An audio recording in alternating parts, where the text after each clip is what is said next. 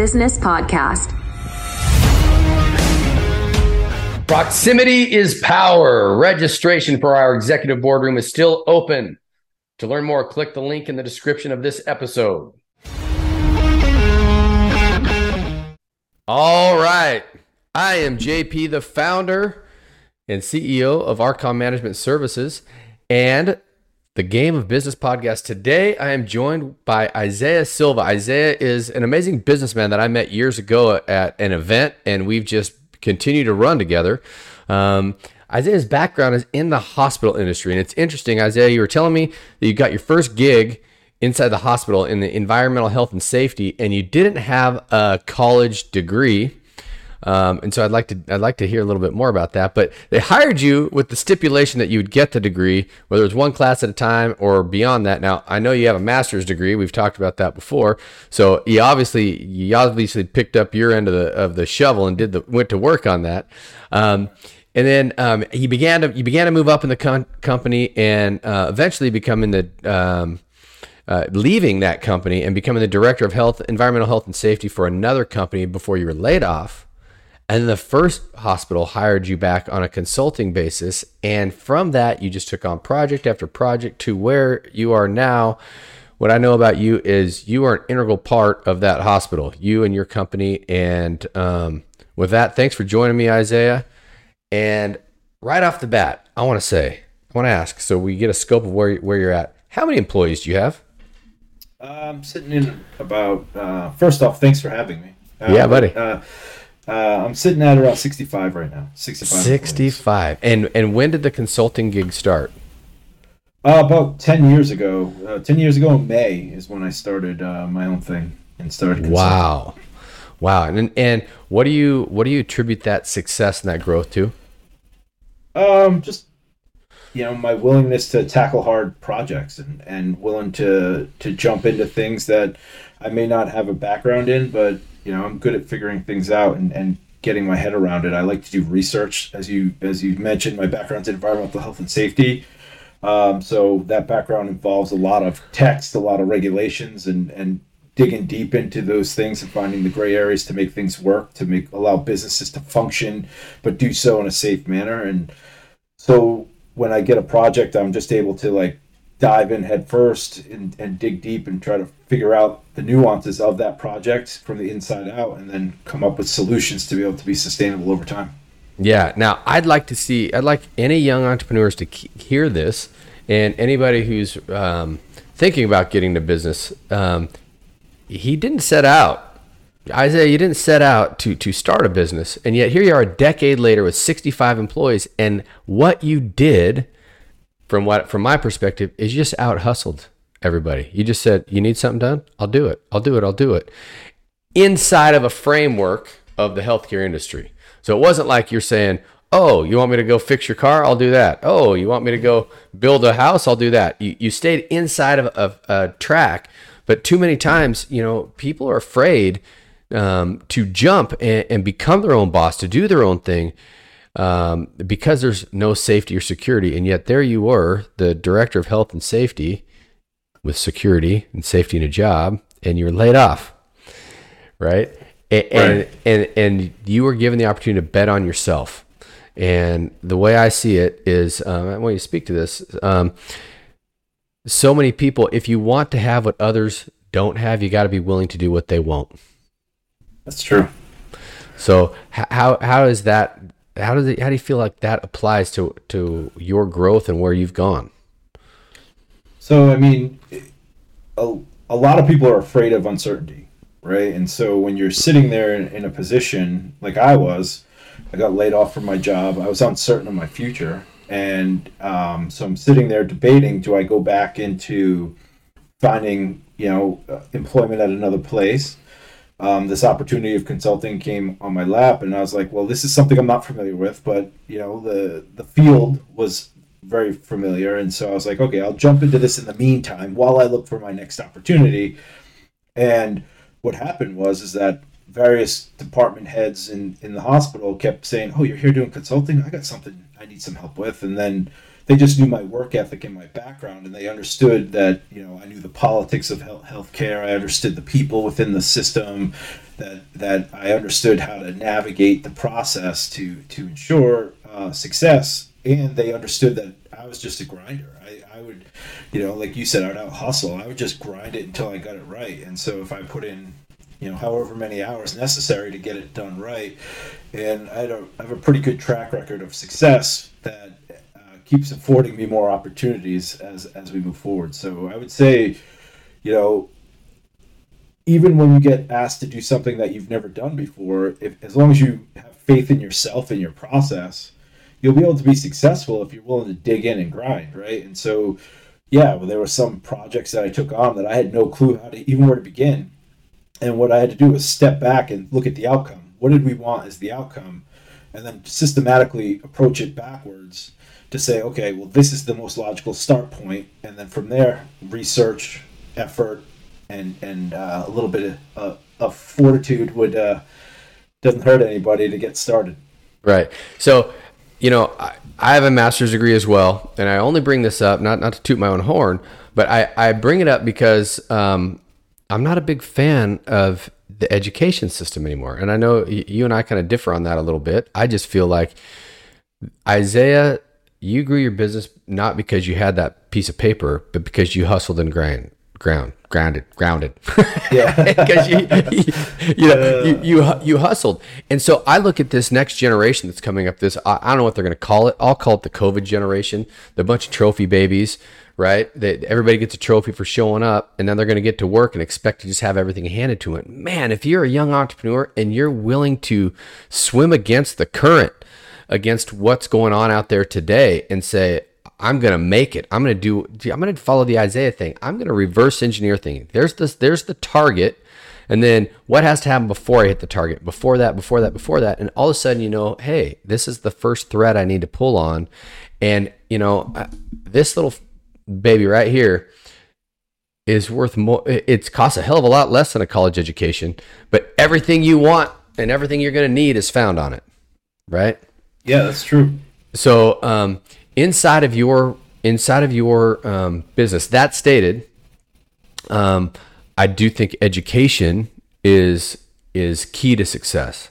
I'm just saying college education may not be the path for everybody. So, for instance, Isaiah is on one of the executive boardrooms that I have, and that boardroom is designed for people that want to master the game of business, not dabble in the game of business. And too many people just dabble in life.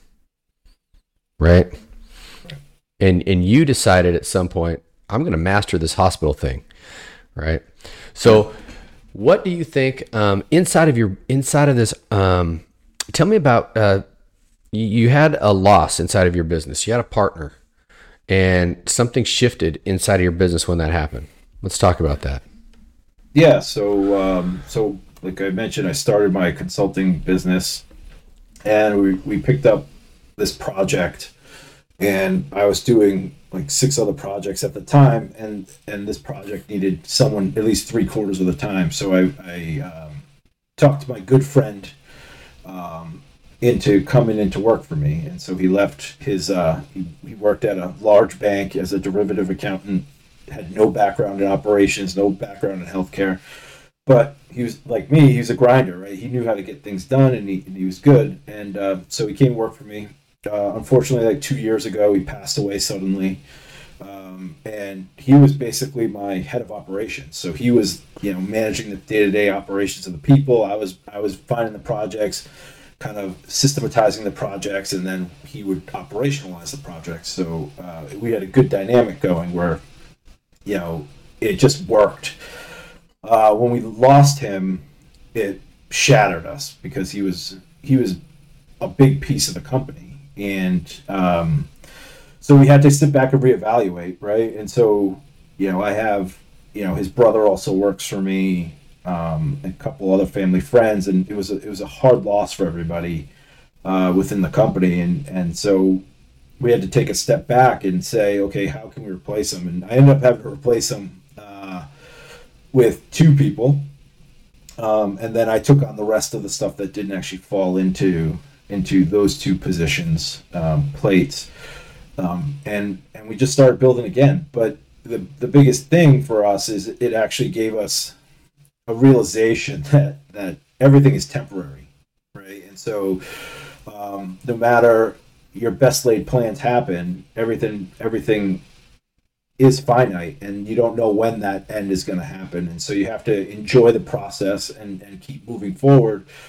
But you also have to do it with an understanding is that, like, just like any contract or any project, it's going to come to an end at some point, and just kind of dig deep. So it took a little while, but we fought back and got everything back on track, and like the operations running smoother than ever.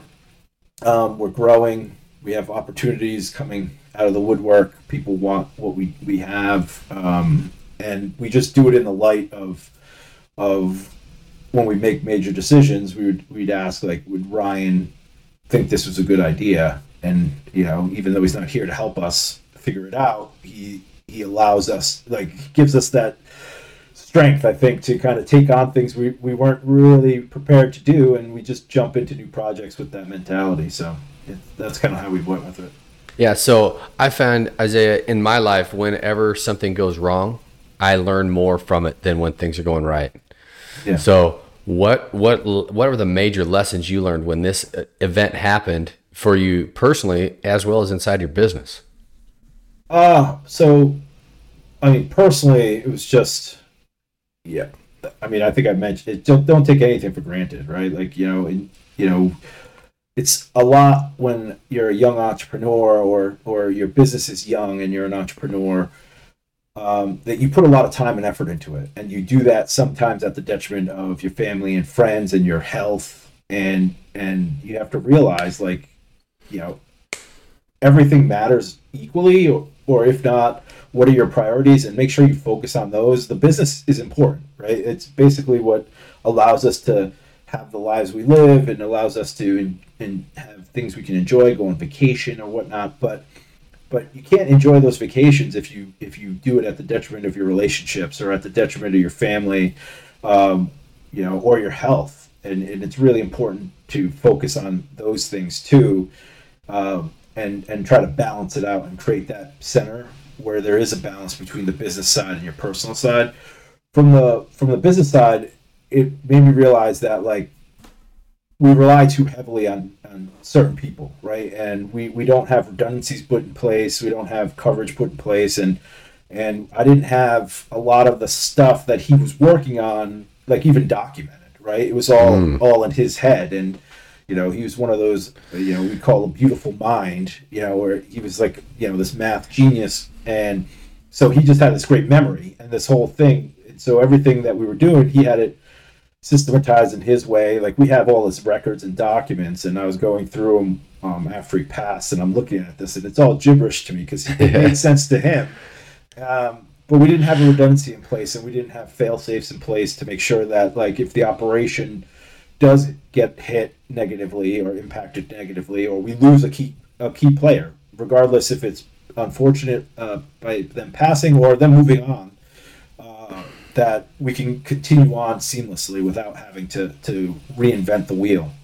And yeah, so I see this. I fell in the same trap inside of my manufacturing business, and I see that you kind of went through the same thing. As we get this business, it starts growing. Our head is down. We're working. We're just like the word you use is grinding. We're going forward, and we realize, and when something big happens like that, that nobody's actually been running the business. We've been doing business. We've been making money. We've been operating a business, but we haven't been running the business. And then all of a sudden this happens, and it causes you to step back and go, holy shit, maybe somebody should make sure that we have work instructions in place and processes in place. Maybe we need to have redundancies in place. And then that reality, I didn't have, fortunately for me, I didn't have a death that happened inside of my business. But when I hit that reality, I just went, whoa. The fun part now is, and you're at this phase right now where your business is scaling large enough that you are truly in that position where you can be that CEO and not let me see, what was I in my business before I made the transition? I was the sales manager, the head estimator, the operations manager, the scheduler, the CFO, the president. I mean, I wore all those hats. I mean, can you relate to that? Oh yeah, definitely. That's literally, I'm at that transition period right now where I tend to be the single point of failure in a lot of things, and I'm working to systematize them or find the right people to fill those spots so I don't have to be that single point of failure. Now, sure, if I have to jump in, absolutely, but for me, like my team sometimes like, hey, did you do that for me? Did you do that for me? And I'm like, I'm trying to fit it into my schedule. But so I'm in that transition period right now. Yeah. Get out of that. Yeah, and that's the next level. Once you hit that, man, I just knowing you, that 65 member team is going to be 165 in the blink of an eye. I can see it happening for you, and you're going to go, holy crap! Yeah. Maybe I should be the director of health and safety somewhere. I believe me, that thought has come up numerous times over the last 10 years. So, that would be easier. Man, people don't get it. That phrase, heavy is the head that wears the crown. And, the employees, I went to this phase where I started working from home 2 days a week when I had custom metal. And there was some thought, well, why doesn't he work anymore? Why is he only working 3 days a week? And are you kidding me? I've been working 7 days a week, almost nonstop. How many of you leave work at 5 o'clock and you go get your six pack or your case of beer and you have a good weekend? I do that, and I fall asleep, and 2 hours later, my mind is racing, solving the problem, and I'm thinking about business all weekend long. It never stops, Yeah. And the people don't understand, like, working from home is actually working from home, not home not working, right? So, 7 days a week is a commonplace. Dude, I want to hit this one with you. Do you have any employees that work from home? I don't. So I have two people that I allow to work from home for days, but like most of their stuff is basically computer work anyway, so we allow that to happen. And my mentality is I trust the team that I allow to do that anyway, and they're going to get the work done, and as long as the work gets done and meets the deadlines that we have to meet, they're allowed to do that. And I'm trying to be a little more free as much as I can, but we're an operations company, and you can't do operations from remotely. You have to do it from the actual facility. So most of my people don't have that opportunity. Right. Yeah, I get that. And I just was wondering, because I run into, since the COVID thing went down, there's been a large shift of people allowing people to work from home. And you get people that are my age and up, and they're like, no way am I going to let people. And I've ran into that because I let a salesperson work from home, where it was an inside sales, as an estimator, actually, inside sales estimating. And I let this individual work from home, and the work level went way down. And then it was operations manager calling saying, hey, will you check with the client on such and such an order and see if they can push it back? And she's like, well, I'm at the store right now. Can you call him? Like, what?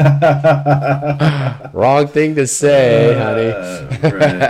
Right. So I'm just wondering, as you grow and you become multi-state,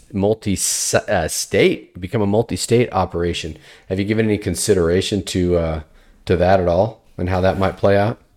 Yeah, I mean, as I build my leadership team and actually find the key contributors to the company, I think some of them might be able to work remotely. But again, for me, I might be old school in that mentality, is that you get more work done when you're focused on work. Like, it's so easy from work from home days for me to be like, oh, I have to fix that door, and I'll fix that door, and then all of a sudden now, instead of being the owner, it's a little different because you still have that responsibility. So now, instead of being done at work at 5, you have to work till 7 or 7:30 because you spent 2 hours on a door repair.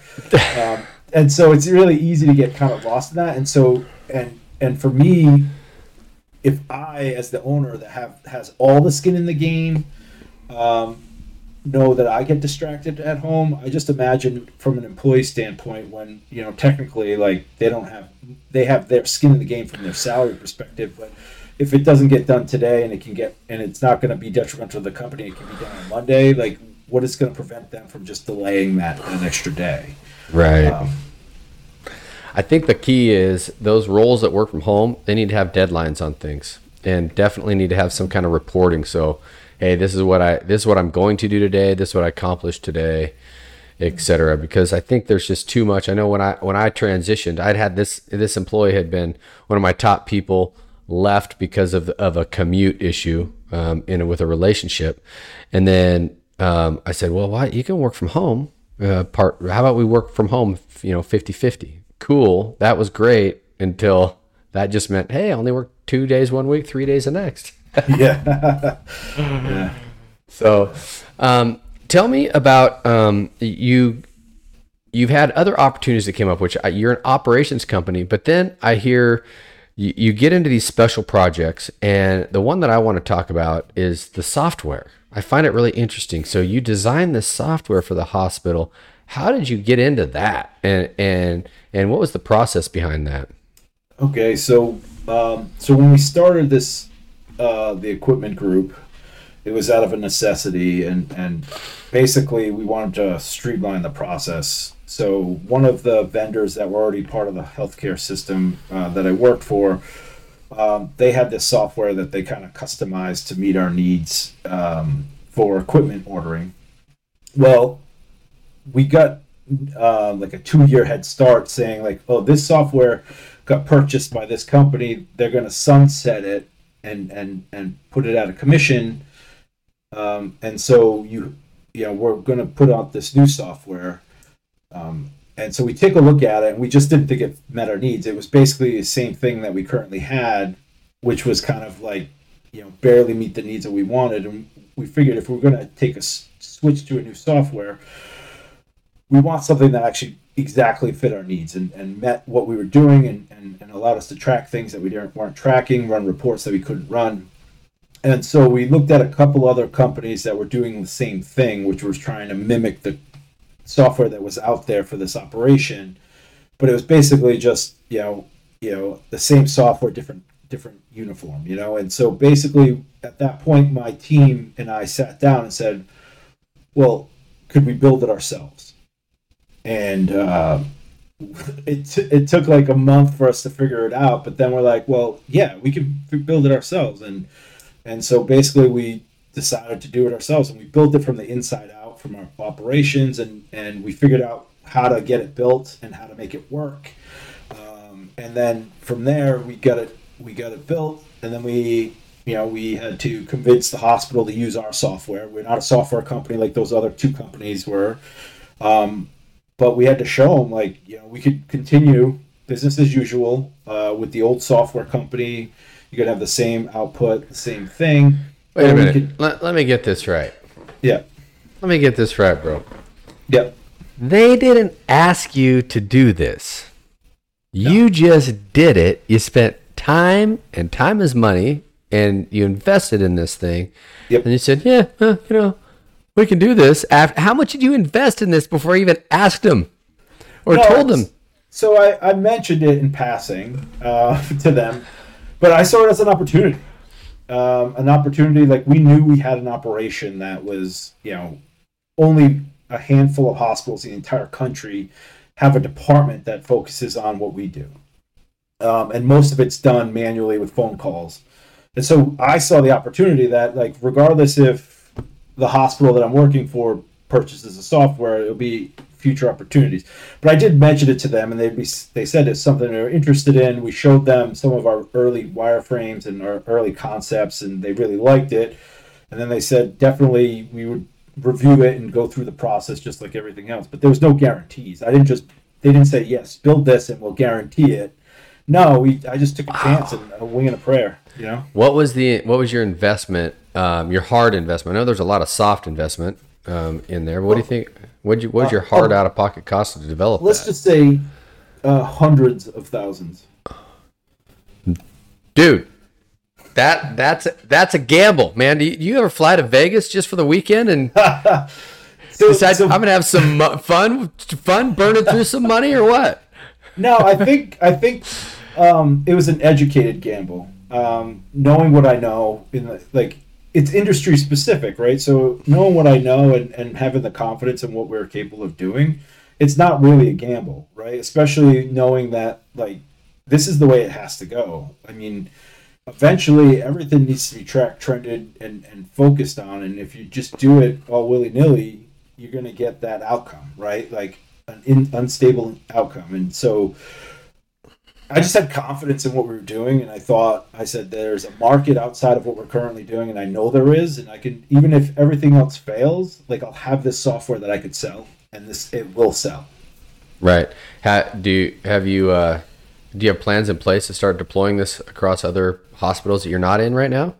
Yeah, so I've been doing some outreach, and everybody's interested. Every hospital I've talked to is interested in it. Now it just gets down to compatibility with what they're doing with their medical record systems and their getting their higher ups involved. But like from a operations standpoint, every single hospital I've talked to wants to continue discussions, and so we're slowly I'm being very selective with the hospitals that I'm working with at first. So I'm being very selective and meeting with them and discussing it and showing them the software, showing them the functionality, showing them why it's worth it, expressing the ROI on understanding like the life cycle of equipment, life cycle of the operation, and everything like that. So yeah, it's I've gotten a lot of great feedback on it. Okay. And it's only been in place, as I understand it, for just a few months now, right? For the first hospital. So the first hospital we launched in January of 2023. And we find any bugs? Is it working out okay, or? It's working great. I mean, it's literally streamlining everything. I mean, we're pumping 25,000 pieces of equipment a month on average through that thing, and we haven't had any issues. It's running smoothly. The front end staff, the nursing staff that are doing the orders, love it. The back end staff think it's way better than what we had before. It's much easier to use, easier to understand, more intuitive. And then the reports we can generate, we can capture like what is going through our process and how many pieces of equipment are going through our process, how many times that one piece of equipment has gone through our process. So it's really kind of enhanced our operations and allowed us to kind of dig deeper and get a better understanding of productivity and efficiencies on our end, and being able to minimize the time of duration from when the nurses request the pieces of equipment to when it gets to the bedside and ready to use. Right. Did you search for multiple developers to help work with you on this, or did you just luck into the right one? No, so I interviewed about 10 of them. And then, and so you and I understand, like, we're both relation guys, right? So, like, interviewing these people, like, they all have teams of developers that can do anything, right? Like, if you're a development company, you have everything from soup to nuts. Then it comes down to who can you work with, who can understand your vision of what you're trying to develop, and who's there to be able to work with you as a partner versus just being another, slip on the board saying, okay, we got to get this project done. And so during the interview process, I focused more on that relationship side, and we picked a developer that did a great job. How did they deliver in terms of timeliness? Did they meet their milestones, or were there delays? So the first software, so this equipment software was the second software we developed. So the first software, there was a ton of delays, and 99% of them were on my end. So, because we're running operations and we're trying to develop software at the same time, we didn't dedicate enough time to really kind of do it properly for them. But when we're on point on our end, everything was smooth. Like, there's a couple delays here and there because we're asking for pretty fancy development pieces on the second software, the one that we just implemented in January. There was a lot of like little tricky nuances that we needed, and it delayed it. But we're talking about 3 or 4 days at most, never like long delays. That's great. The timeline we were on pretty tight. That's awesome. I'm glad to hear that you found a good team. I've had multiple people that I've worked with that have developed apps, which I don't know, is this a thing on an iPad or is it on computers? Yep. Or yeah? Okay, it's like so we have both applications have a web-based side and a mobile side. Okay, and they were delayed horribly. The first person I talked to hers, she worked with them for, I don't remember how long it was. It was a long time before she had to scrap them all together and start with a whole new team. Oh man. So, and you just said you spent multi six figures on this, and so ouch. So and there's no, knowing you, I can see that you're going to pick the right guy. You are a highly detailed person, and so you're not just going to, and you're the relationship guy, true, but you're not just going to let the relationship, let the details escape you. So that's pretty cool that went down. So what's next, Isaiah? What's the next steps for you?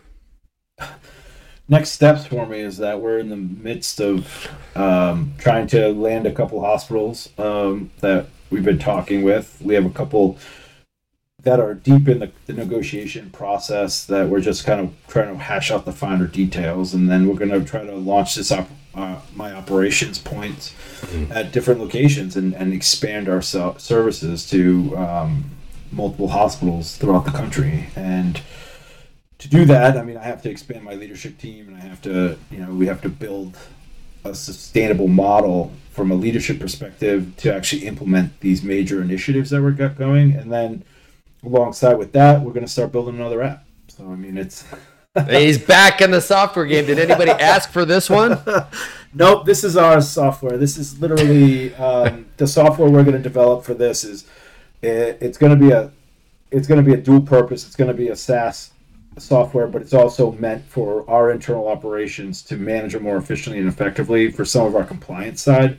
So doing a lot of our auditing and systematizing our auditing so that we can train more people faster and have them all use a universal system without having to use a lot of judgment and take out the human error in the auditing process. That's great. And what's the benefit going to be, do you think, in terms of dollars to you? Oh, I mean, a lot. I don't know. I can't. I haven't really kind of flushed that out yet. For me, it's going to save time because of a lot of the auditing processes now are, we use either Power Apps in Google or we're doing it manually, and then you have to transfer that and then run spreadsheets. With the reporting features that we build in these apps, it just automatically, you just have to type it in and spits it out. It also means there's no dual entry. And so from an efficiency standpoint, it's going to improve efficiency and allow us to push through more audits and train more people faster. Are you you're in the healthcare industry, but I was talking to a doctor the other day, and he said the thing that bogs him down the most is the paperwork he's got to fill out for insurance companies. So he's got to fill out, he says he's getting carpal tunnel because he's filling out all this paperwork literally instead of meeting with patients. And he just touched on something. I was just talking to him yesterday, and he touched on it briefly about eventually it'd be nice to have some kind of software that could handle this. And he's down a certain line, so there's not all this broad spectrum of stuff. It's not like he's going to be treating for heart disease on one day and brain tumors on the next, and whatever. It's pretty much the same codes. And I'm wondering, as I'm talking to you, I'm like, I got to put you two together because there might be another piece of software you can create. Hey, I really enjoy that piece of it, being the creative piece. And we do custom software if necessary. Like I have a potential project coming down the pike where I have to build a custom software for a client and to fit their operation needs. And it might just be ever utilized with them, or it could be potentially something that I can push out to other clients. But we had the preliminary discussions recently, and we're going to see if it moves forward and gets approved by them. Right, great. So Isaiah, let's go back to just as somebody who's going to start up a business. What are the top 3 things you think that somebody should focus on when they're starting up a business? I think the first thing is to find your niche, right? Like for me, I'm not just in healthcare. I don't have an umbrella of healthcare because healthcare, like you said, is totally different things. You have the insurance side, you have the medical record side, you have the patient care side. For me, I focus on support services, right? So which is basically everything behind the curtain of patient care, right? So it's like housekeeping, food service, security, environmental health and safety, facilities engineering, right? Anything behind the scenes to help the facility run properly that isn't directly related to handling patient care. Now, granted, the equipment piece of it involves patient care because the equipment is for patient care, but it's basically the behind the scenes piece to get that equipment to the nurses so they can utilize it for patient care. And so, like, mine is a niche in a niche in a niche, you know. So like I'm really kind of focused in on something, and my goal is to be the best in the world at it. And I might not be there, but I'm getting close, you know. So I think that'd be the first thing to say if you're going to start a business. Focus it. Like, don't try to be everything to everybody, but like just be the best thing for one person, and then that one person turns into two people, and then that. And then so that goes inside with the second thing is like don't try to get too big too fast.